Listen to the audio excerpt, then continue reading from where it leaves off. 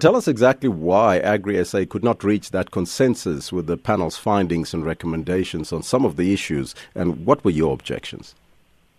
Okay, first of all, I want to make it clear that we, in actual fact, did support many of the findings in the report, and that is why it is not a minority report in the true sense of the word.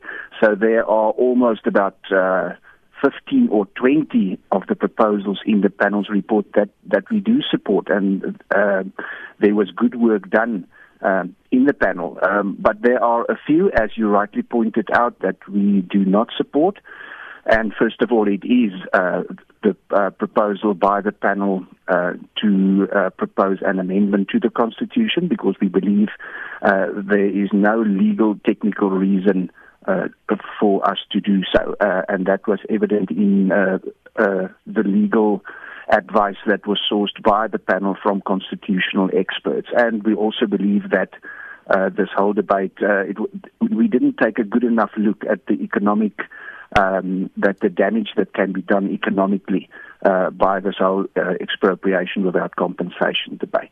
Now, apparently there are political reasons for this amendment to the Constitution, but according to you, there's no legal reasons why there should be a need to amend the Constitution. How do you then suggest the political reasons be addressed?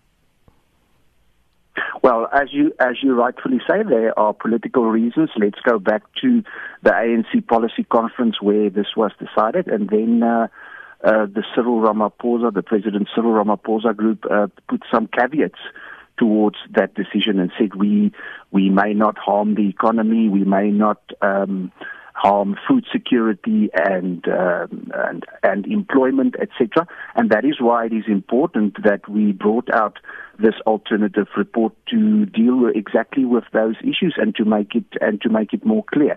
So I think what we need to do is we need to work on the expropriation bill, the one that is before Parliament now, and we need to finalize that expropriation bill and make it constitutionally sound. So we can do everything that we need to do with the current wording of the Constitution, and it is in fact not necessary to amend the Constitution. But the panel suggests that these are strict conditions. So tell us then about what are your alternatives to expropriation without compensation, and what is your alternative report that you've tabled?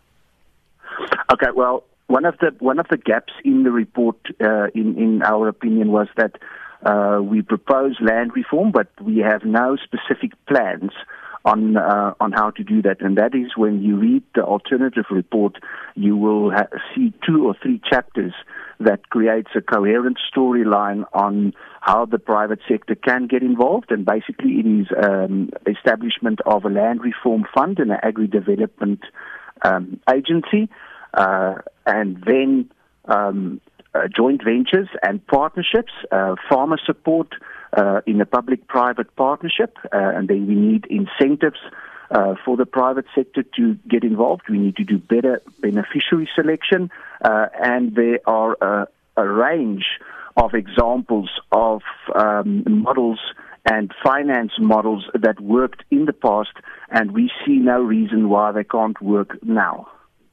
I thank you so much for your time. That was Agri-SA President Dan Kriek.